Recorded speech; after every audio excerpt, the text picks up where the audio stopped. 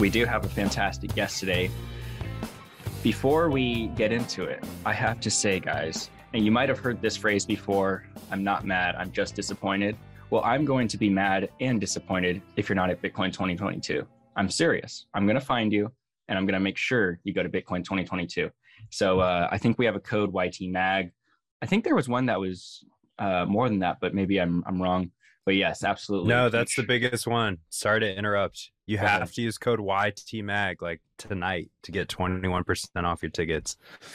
Yes, you heard him, guys. YTMAG. You got to get it. That code is not going to be around forever. And I think, like you said, it's ending very quickly here tonight, potentially. So get your tickets. It's definitely going to be a great time. But without further ado, Mr. Sean Amick, welcome to Meet the Plebs. It's great to have you on here.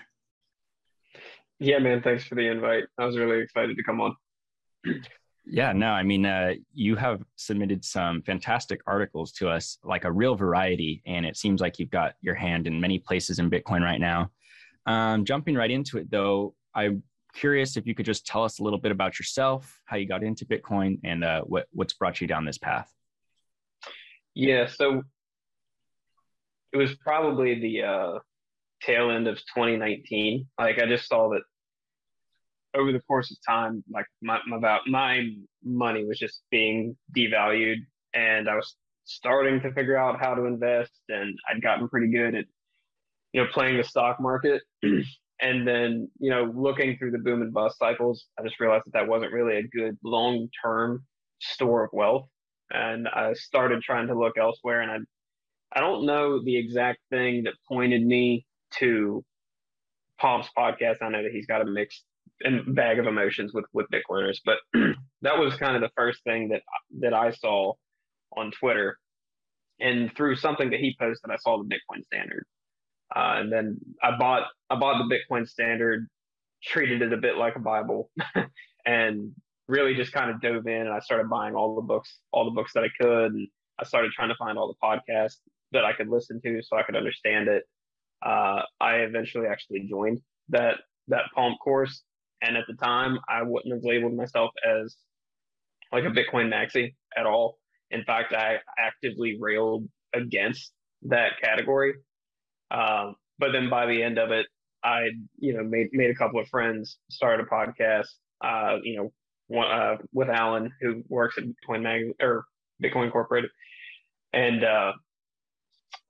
as it progressed, I definitely became more and more aggressive towards altcoins and towards whatever, mission statements or use cases that they said that they were going for, and finding a lot of the fallacy in a lot of those other projects. And it eventually led me to becoming a pretty hardcore Bitcoin maxi, at which point I'd already been a writer prior to that. Like, I'm a fiction author, and I spent the majority of like my latter half of high school and going into college focusing on writing as a way to learn. So if there was a thing that I didn't understand, like I was writing a book at one point about law enforcement, and I wound up doing, I think, like 10, 15 different interviews with different police officers of the local area that I lived at the time, just trying to make sure that I was getting it right. And I started realizing the more that I wanted to write, the more that I wanted to get things right. And I wanted to kind of speak truth into the thing that I was trying to talk about. And I realized as I was learning more and more about Bitcoin that was going to be the best way for me to kind of learn more and more about it. So every time I came to a question that I couldn't find the answer to, I started writing an article about it. I mean, what better way to get into Bitcoin? Definitely, those top of the funnel aspects of the Bitcoin community, like Pomp, regardless of your feelings on that, I think they play such an important role because it just catches a wider audience, and there's such a wider net to be put out there. Like I said, regardless of your feelings on the content, it obviously brings in people who may or may not turn into Bitcoin maximalists, people who really work on Bitcoin and write for Bitcoin. So I think there's something to be said for those tops of funnels. That's cool that you did the podcast with Alan. I didn't know that. And Alan has been on the show once before with us. He was great. And I'm definitely in agreement with you on using the Bitcoin Standard as a Bible. That was definitely my source of writing information for the last first 6 months of what I was doing here. But I'm curious, Sean, you mentioned that prior to this, you were a fiction writer. Could you talk a little bit about how your work in fiction writing has sort of blended with your work in Bitcoin? Yeah, it's actually haven't really talked about this much. So the series, the only published novel that I have out is called Dick Stan Green, Dick, Stan Green. Basically, if Sherlock Holmes was horrible at his job and smoked a lot of weed. It's focused on self-sustainability, kind of what happens whenever green energy requirements out of a city create burdens for business owners, and kind of what that looks like whenever the state's kind of putting their overreaching hand on businesses. As I've delved into Bitcoin and the finances behind everything, and I became obsessed with Austrian economics and trying to learn all of these different things. Throughout the story, because it's a co-authorship, me and my co-author have been discussing ways to make sure that we have emergent technology present in the story that we're telling. And I had very much expected forms of digital currency to take precedent in the next book in the series. And through my writing, because my co-author's been reading all of my articles, and through all the articles and all the discussions that we've had, we found that it's actually going to be able to be a pretty core point to the next story that we want to tell within that series, and what happens when the state overreaches, what happens whenever an emerging tech allows for a parallel option to exist. So it's definitely affected my fiction writing. It's definitely affected the way that I discuss centralized authority, the way that I just discuss really any form of bureaucracy to any point, and just trying to make sure that there's always a form of skepticism for whatever existing infrastructure is there. Well, that's really interesting. I mean, I think it's awesome how you're sort of taking like the ethos of Bitcoin and applying it not just to like, oh, let's have Bitcoin in the book, but how do you write this book about, maybe totalitarianism or authoritarianism, and what has Bitcoin taught you about that? And you implement that. So that's really awesome. And I personally would love to see a lot more Bitcoin like related fiction pieces, because I'm a big fiction reader. So that would be awesome, and looking forward to that. Moving along though, I'm curious if you could describe like the sort of life lessons that you've taken from Bitcoin. Many people talk about how it's changed their ideas or beliefs. So I'm curious if you could just describe, the effect Bitcoin's had on you in that way. I think it's the effect that it's had on me seems to be the opposite effect that it has on most people. Most people in the space, and I in no way mean this as a jab, become very, very convicted in their beliefs, as I have too. And that's typically resulted in what people refer to as toxic maximalism. And it becomes a bit counterintuitive to try and have a conversation, for however you want to say it, on the other side of the aisle. So for me, Bitcoin kind of destroyed my expectation of finance, my understanding of finance.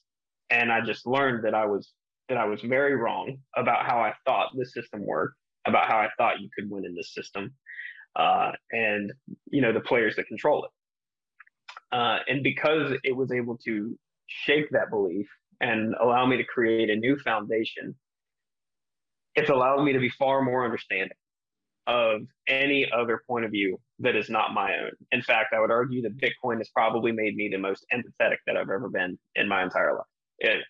I'm able to understand what it is to not hold a perception and still not have to come to the conclusion that automatically means that you're right or wrong. It just means that there's more information that's needed for one, if not both sides of the discussion. So I would say that's probably the biggest way that it's affected me. I find that super relatable. I would definitely agree that most Bitcoiners seem to be very like this just makes them more sure that they're right about the world. Whereas for me personally, and I agree with you, it's made me sort of realize that I don't know much about the world.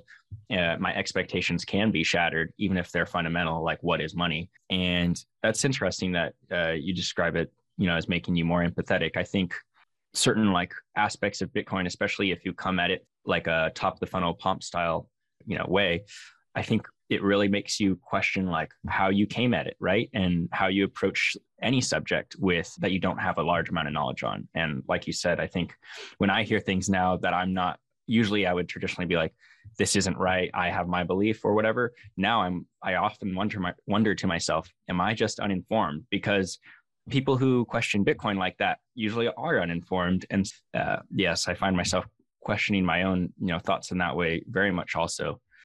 Go ahead. I find myself constantly wanting to argue against the thing that I believe in, just to make sure that I got. So I try to find the people that are actively against whatever belief system that I have in place, and try to understand where their perspective is coming from, and be able to still refute that. And if that's where I'm at, then I'm comfortable. I don't necessarily like saying that I have a formed opinion, and maybe this is just being too semantic with words, but Sadhguru, if you've ever listened to anything he says, one thing that he said has always stuck with me, and it's that formulating an opinion is one of the worst things that you can do, because once you formed an opinion, that means that you've stopped accepting new information. So it's best to remain unopinionated. That way you're always absorbing new information. So I try my best to not get to a finalized point in what I think my understanding is, and that includes Bitcoin. As of right now, I'm convinced that Bitcoin is the answer for a sound money principled economy that is most beneficial to a wide-ranging society. That doesn't mean that something else can't happen or something else can't change, but based on everything that I have right now, that's where I'm at. But I am in no way like 150 years. I know that this is what everybody's going to be using. I know this is what everybody's going to be doing. Like I have no idea. I'm accepting of new information on that. Right. Your position is based not on your opinion, but on the evidence you've been presented with, basically. And I think that's something that Bitcoin is really good at teaching us, is to base our thoughts and our actions off of our evidence that we can, see ourselves, verify, not trust. And, it's kind of contrarian to how we usually do things nowadays, where we get things from information sources that are usually centralized. But moving along, that could be something that we talk about. What's, the primary change you want to see come out of the adoption of Bitcoin? And that could be anything from the actual technological process it brings, the societal change it could bring. There's so many aspects of society that Bitcoin is set to impact. I'm curious what aspects you'd be most excited to see it change. I didn't know that I was reading the thing that I wanted to happen until I was finished reading it. And that was whenever I was reading the Fiat Standard by Saifedean, a sequel to the Bitcoin Standard. As I was reading it, I was actually kind of frustrated with the book. And it's because there was a pretty lengthy couple of sections, dedicated to conversation that I wasn't necessarily wanting to read about. Whenever I purchased that book, I was wanting to understand fiat architecture. I was wanting to understand how a lot of these different layering systems had been developed.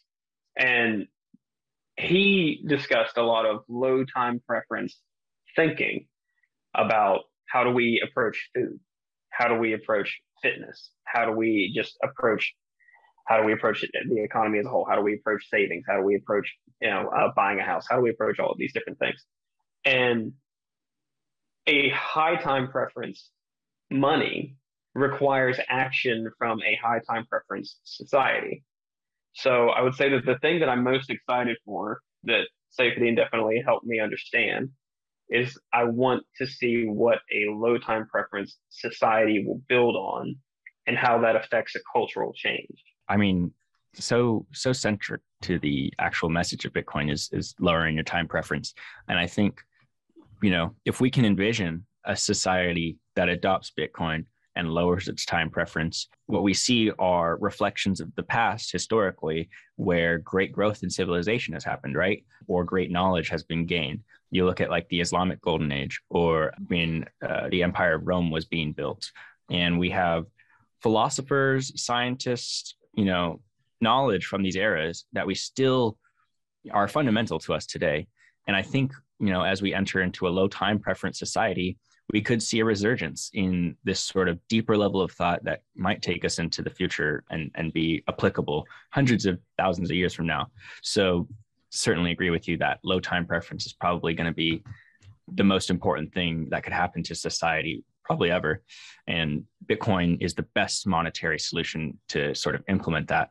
Oh, I was just going to say everything's about a system of incentives, right? Mm-hmm. That's what Bitcoin's built around. It's just having the correct incentives in place to make sure that people make the correct choices.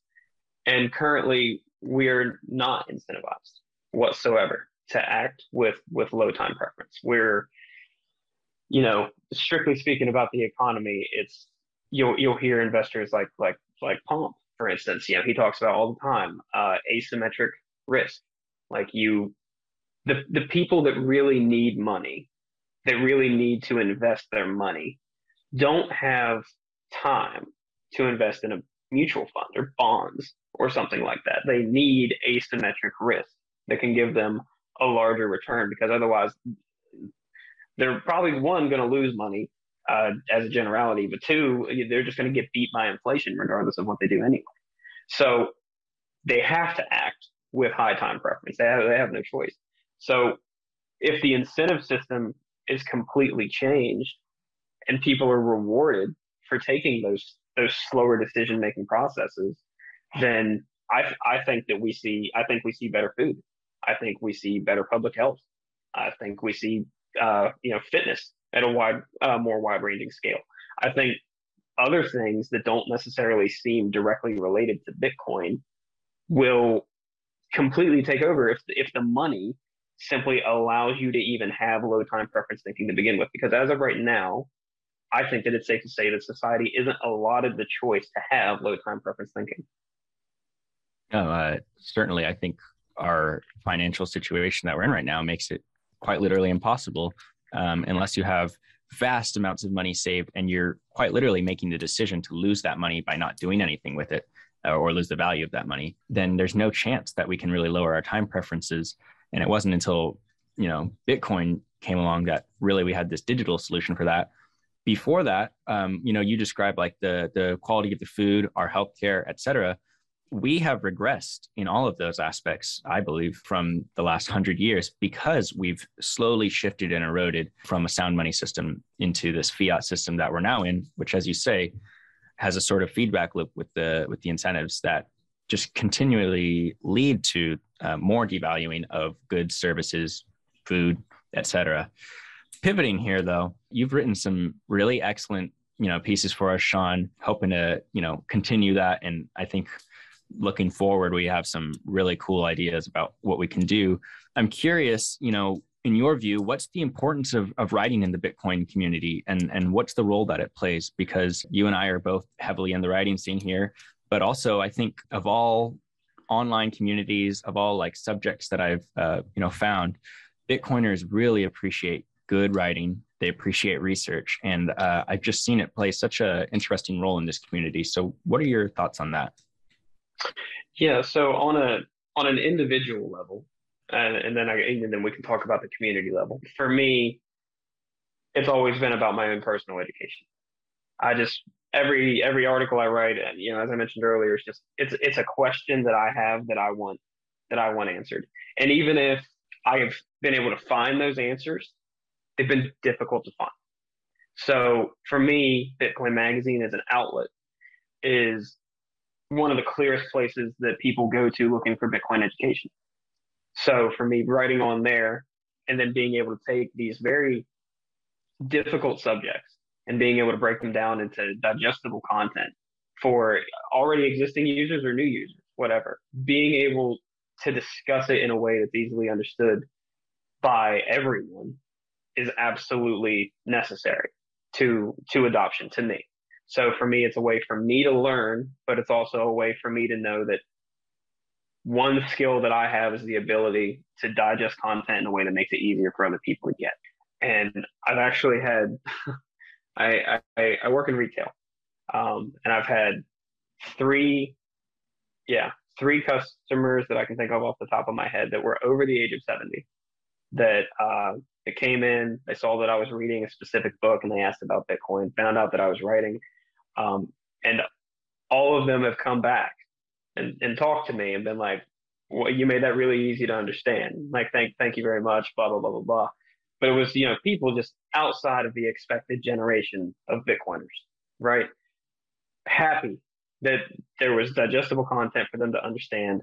That way they could read it, they could try and figure out what it was, how it was different than all these other things that they were hearing about, because they're a generation that has money.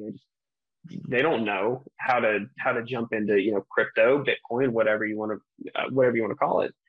So for me, that's been the most important thing, is furthering my own personal education by making sure that I'm doing the research and I'm doing right by the community and making sure that what I put out there is accurate information. And I've been lucky enough to be able to work with other contributors who are willing to, check my work and make sure everything's sound, before it goes out, because that's really important to this community. And that's stepping outside of the individual and over to the community.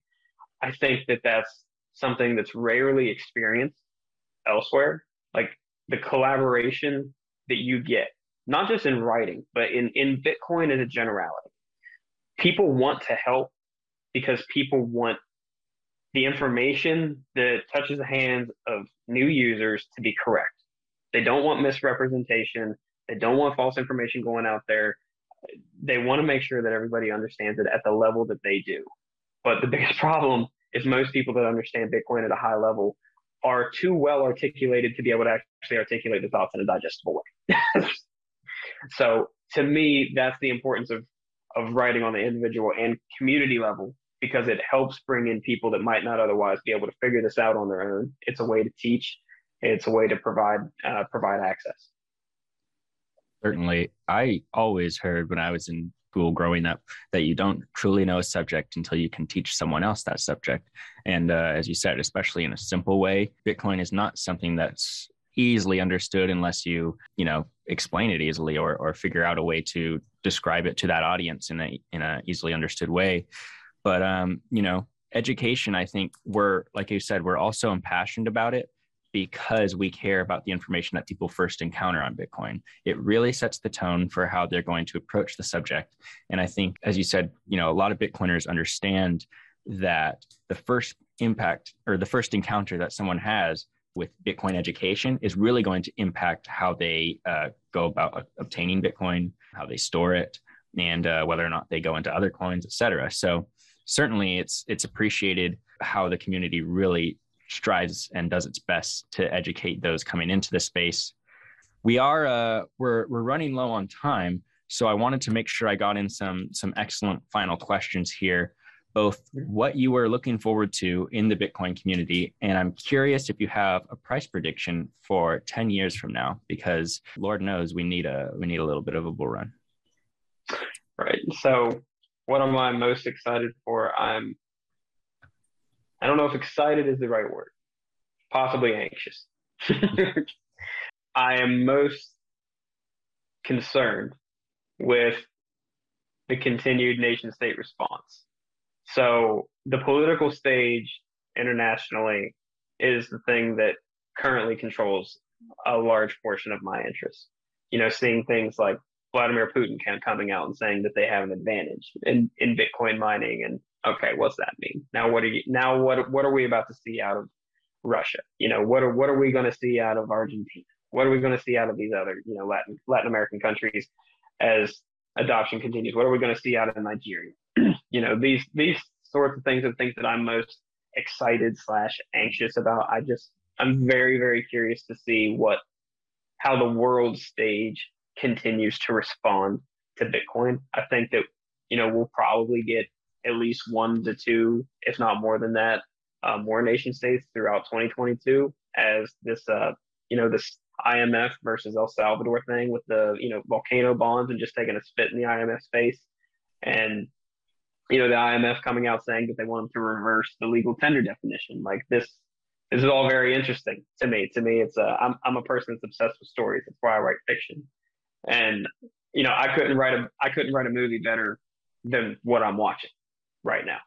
And I'm most excited to see how the world stage story plays out through the remainder of 2022. As far as a price prediction, oh, you you asked me this before, and I said I couldn't care less. And I'll continue to hold to that. The price means nothing to me aside from it's a signal to buy whenever it goes down. I'm happier whenever it's crashing than I am when it's ripping, because it's just harder for me to buy. If I'm gun to my head, what do I think it's going to be? I have no idea. If there's a resolution to this back and forth between IMF and El Salvador, and if people accept that this is real, this isn't going anywhere, the IMF can't step in and suddenly make you accept tender that you don't want to use and get to determine the money that you're allowed to use, and other countries see that and they see, no, we can stand against the current monetary regime that's been in place for a while, then I think we're going to start seeing a much larger ramp up. And I would say that we'd probably see that return to trying to not reclaim, but trying to get that original price target of 100K once there's a closure to this IMF nonsense.